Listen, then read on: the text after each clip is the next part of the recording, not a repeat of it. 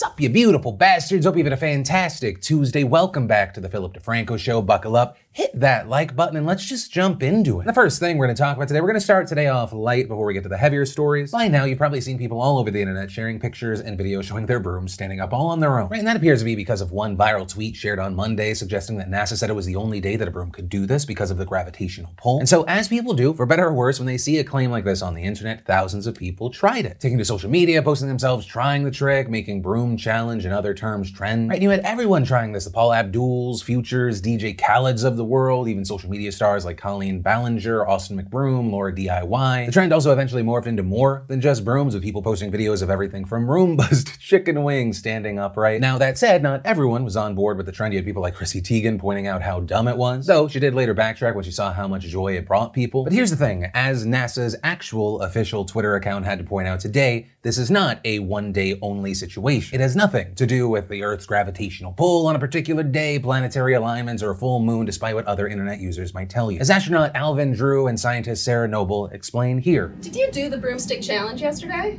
Well, turns out you could do it again today.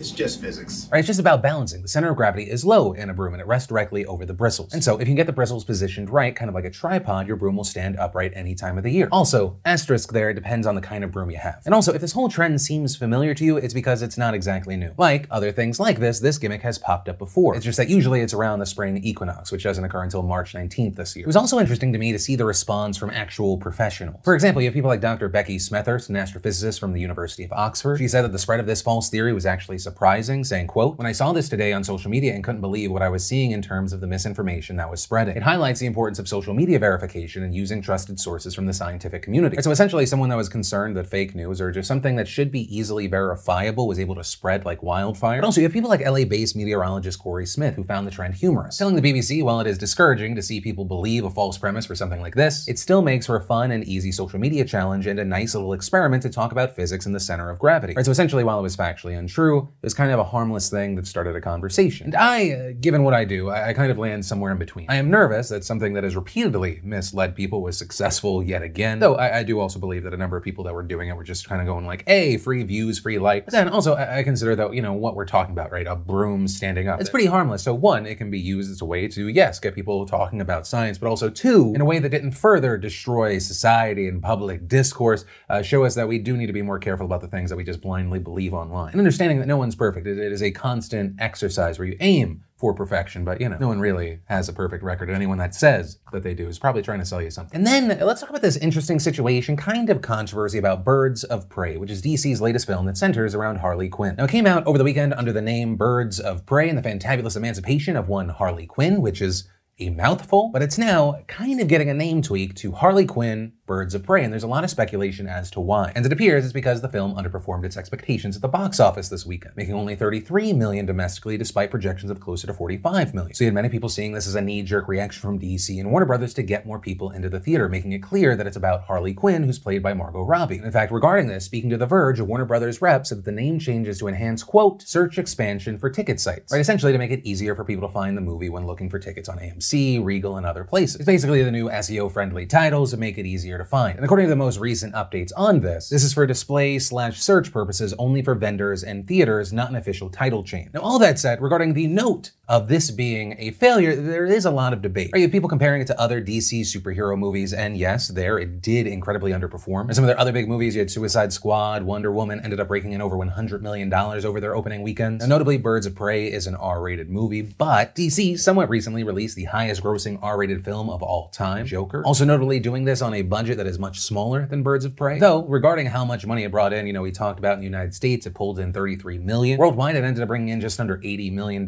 just short of its $84.5 million budget. Though, of course, we're talking about just opening weekend numbers, and the budget is probably higher when you consider the amount of promotion. So it'll likely make money, and even though February in general, the movies make less, you end up having to compare it to other comic book movies. And all of that brings us to the question of, well, why did it underperform? And there you have a lot of people having a lot of arguments, people kind of blaming the R rating. While not the complete reason, it can be a limiting factor. You have some arguing that it's because it's a comic book movie with a female lead. But with Birds of Prey, I saw some people either that watched the movie or just saw the trailer feeling like it was kind of just a girl girl power-esque movie that was going to kind of push an agenda down people's throats. But there you have people arguing back with the Captain Marvel movie, though I will say things in the MCU are different. There I think you have people built in, they want every piece of the MCU, so they feel like, you know, the next movie where all of a sudden she's in there, you have backstory. But then closer connected to this, you have people pointing to Wonder Woman, just doing numbers. Some have even blamed it on what they called the kind of the toning down of sexiness in the movie. And here's the thing, any of those things might be in a potential buyer's head. For me to guess that, it'd be hard, right? I think a lot of that ends up being projected. I watched the movie, I enjoyed it. In general, it's been receiving relatively good reviews. And since really here I can only talk about my personal experience, the only thing that led me to almost not see this movie is DC's superhero track record over, let's call it the last 5 years, has been very hit or miss. And so actually, if there's anything that I could do with this story, if you're someone that normally watches superhero movies, whether it be a Marvel or a DC movie, if you normally watch superhero movies, why did you choose to not see this movie? Right, and by posing that question, maybe we can all gain a little more insight. Then, in a kind of quick but also developing situation, we should talk about Roger Stone and Donald Trump. Now, Stone, if you don't remember, was found guilty back in November of last year for witness tampering and obstruction of Congress. There were 7 counts in total, and he was one of the people in Trump's orbit that had been indicted. Now, the news that was connected to this story was that prosecutors were recommending a sentence of 7 to 9 years. And then publicly, the next thing that we see is Donald Trump tweet Tuesday morning, "This is a horrible and very unfair situation. The real crimes were on the other side as nothing happens to them. Cannot allow this miscarriage of justice." And then the next thing we see are reports that the Justice Department is changing the recommendation, right? They're just overruling the prosecutors. Now, according to reports, a senior DOJ official told the Post that the 7 to 9 year recommendation is not what had been briefed to the department, and that the department finds the recommendation extreme and excessive and disproportionate to Stone's offenses. And also noting, the official also said the decision to change the recommendation came before Trump's tweet. Now, as of recording this video, we're still waiting for the formal announcement, but it's going to be very interesting to see what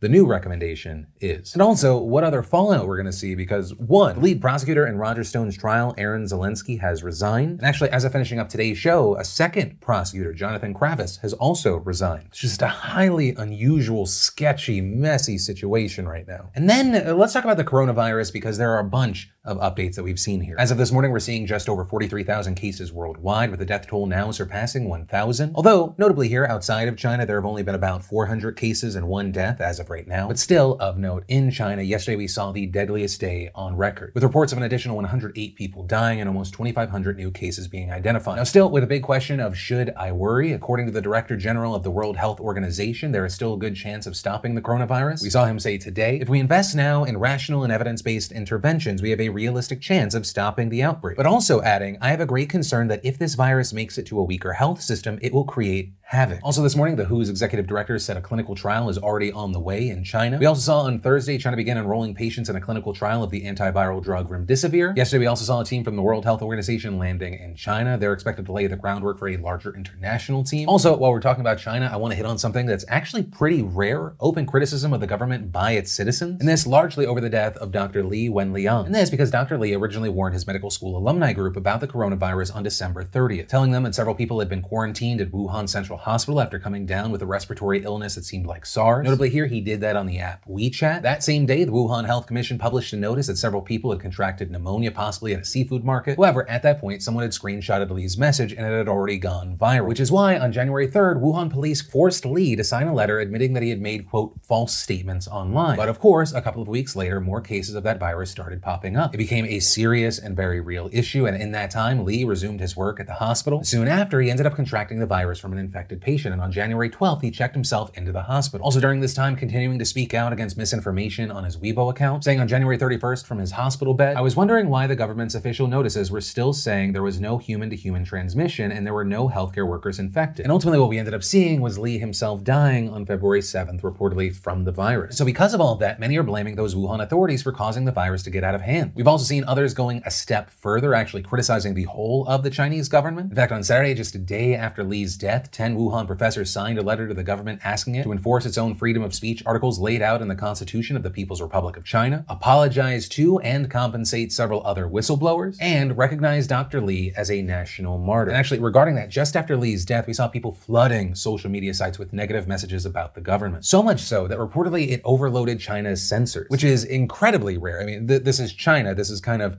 their MO. They don't just kind of dabble in authoritarian measures. And while all of this has been happening, we've been seeing that the anger at the government has continued to grow. And this also because Chinese journalist and human rights activist Chen Qiushu has been missing since Thursday. Reportedly, Chen went to visit a hospital to talk with doctors and patients, and both his friends and family have been unable to reach him since then. And this is blowing up after Chen's mother posted a video on Twitter asking people to help find her son. And there you have a lot of people seriously concerned the Chinese government is attempting to stop another whistleblower, alleging that the government is trying to silence the true conditions on the ground in Wuhan. And of note here, comments about Chen have reportedly been wiped from Weibo. Chen, also not a government favorite, having had run-ins with them before. And according to the latest information that we're seeing, it appears that there was another message from Chen's mother, this one saying that Chen had been forcibly detained and quarantined, but also reportedly when the mother asked where and when Chen was taken, the police would not tell her. But ultimately, that's kind of where we are with those situations right now. There are also other stories out there connected to this, right? Some cruise ships being quarantined, some people being evacuated, fears that this could go through pipes. But for now, we're gonna have to wait to see what happens next. And then let's talk about former New York City mayor and 2020 contender Michael Bloomberg, who, fun fact, could spend $100 million every day from today to election day trying to get elected, and he'd still have $30 billion. But he is in the news today, actually for two reasons, not connected to his money. Well, one's kind of connected to his money. One, according to a national poll last night, Bloomberg is actually polling at 15%. Sanders was at 20, Biden was at 17, and then Warren and Buttigieg were at 11 and 8. So that money is moving people. And then the second reason that Bloomberg was in the news is you may have seen it trending on Twitter, #Bloomberg is racist. And this is because this morning we saw podcaster and journalist Benjamin Dixon tweet an audio recording of Bloomberg from 2015. And there we hear him defending New York's controversial stop and frisk policy while also making some comments that did not go over so well. And for some context here, stop and frisk is a policy that gives police the authority to temporarily detain, question, and search people they suspect of committing a crime. The policy was put into place in New York in the 90s, and it was massively controversial. Critics have long said stop and frisk is racist because it disproportionately targets Black and Latino people, the majority of whom end up being innocent. But Bloomberg and others who supported the policy argued that it was necessary to keep people safe and that it saved lives by keeping weapons off the street. And while the policy was actually implemented by Rudy Giuliani, it was aggressively ramped up under Bloomberg in the 11 years that he was mayor from 2002 to 2013. According to the New York ACLU, under Bloomberg's expansion of the policy, stops went from 97,296 in 2002 to a whopping 685,724 in 2011, with that year being the highest number of stops ever recorded in the city. And of those over 685,000 stops, 88% were found to be innocent. And when you look at the racial makeup of the people who were stopped, 53% were Black, 34% were Latino, and 9% were white. Now, of course, ultimately Bloomberg ended up leaving. The numbers of stop and frisk ended up plummeting to below what they were before he took office. But even then, when he was out of office, he still continued to defend and champion the policy for a while. And this appears to include a speech that he gave at the international think tank, the Aspen Institute, in 2015, which is where the audio Dixon shared is from. And there, we hear Bloomberg say this. 95% of your murderers and murder victims fit one MO. You can just take the description, Xerox it, and pass it out to all the cops. They are male minorities, 15 to 25. That's true in New York, it's true in virtually every city. It's one of the unintended consequences is people say, oh my God, you are arresting kids for marijuana, they're all minorities. Yes, that's true. Why? Because we put all the cops in the minority neighborhoods. Yes, that's true. Why we do it? Because that's where all the crime is. And the way you get the guns out of the kids' hands is to throw them against the wall and frisk them. Now, obviously, a lot of people had a problem with that audio, in fact, including Bloomberg himself, which it appears why, according to a report from the Aspen Times, following that speech, Bloomberg actually blocked footage of that speech from being released. There's also one notable thing here that a lot of articles and tweets of the audio clip are glossing over, just straight up misreporting. We're seeing a lot of people referring to this audio as newly released audio, but that's not actually true. Back in 2015, the reporter who wrote this story about Bloomberg blocking the footage actually uploaded it to his personal YouTube page. With that reporter tweeting this morning, guess this is gaining traction again. Here's the Aspen Times story from 2015. Right, so it's really interesting to see this audio that's existed on the internet for 5 years all of a sudden kind of popping up. It's understandable why. He's spending so much money, all of a sudden he seems to be polling pretty decently in New Hampshire. Target is there, though I will say it appears that he knew that this shot was coming. And I say that because back in November of last year, right before he announced that he was running for president, we actually saw Bloomberg backtrack and apologize for the policy, saying, quote, I was wrong and I am sorry. Later adding, I didn't understand back then the full impact that stops were having on the Black and Latino community. Back then and still now, you had a lot of people saying it's too little, too late. Right, essentially a number of people responding, you don't get to just say sorry, ramped up and supercharged a program that was racist by design that treated people that were a different color of you as possible predators. Right, I'm essentially paraphrasing and saying in the nicest of words, arguments being made with the hashtag Bloomberg is racist. Also, with that hashtag, we saw a lot of people sharing this clip where he's talking about stop and frisk in a different way. I think we disproportionately stop whites too much and minorities too little. Some also pointing to an op-ed Bloomberg wrote in the Washington Post back in 2013 where he defended stop and frisk. They are responding to the accusation that the policy targets African Americans and Latinos by arguing that they are more likely to commit violent crimes. And that's just some of what's being shared. Now, Bloomberg, for his part, responded in a statement saying, "I inherited the police practice of stop and frisk, and as part of our effort to stop gun violence, it was overused. By the time I left office, I cut it back by 95%, but I should have done it faster and sooner. I regret that, and I have apologized." Now, ultimately, that's where we are right now. It'll be interesting to see what happens from here. Are there more audio recordings? Is there more fallout? Also, what happens tonight at the hopefully much smoother New Hampshire primary? Will there be any surprises overall? What about in kind of the pack? Right now, Sanders is expected to win. But yeah, for now, we will wait. Then we'll see, and then we'll react. That said, I'd love to know your thoughts regarding Bloomberg, his past actions, his comments now. Also, in general, what do you think we're going to see in this primary? Also, do you think we're going to have anyone drop out very soon? Any and all thoughts I'd love to see in those comments down below. And that is where I'm going to end today's show. Thanks again for watching my little daily news show, whether it be a small part of your much bigger news diet or your daily dose of poison. Also, on that note, if you missed yesterday's show, maybe it didn't pop up for you, you want to catch up, you can click or tap right there to watch that. But with that said, of course, as always, my name's Philip DeFranco. You've just been filled in. I love yo faces, and I'll see you tomorrow. I hope you liked the video. Subscribe if you like it.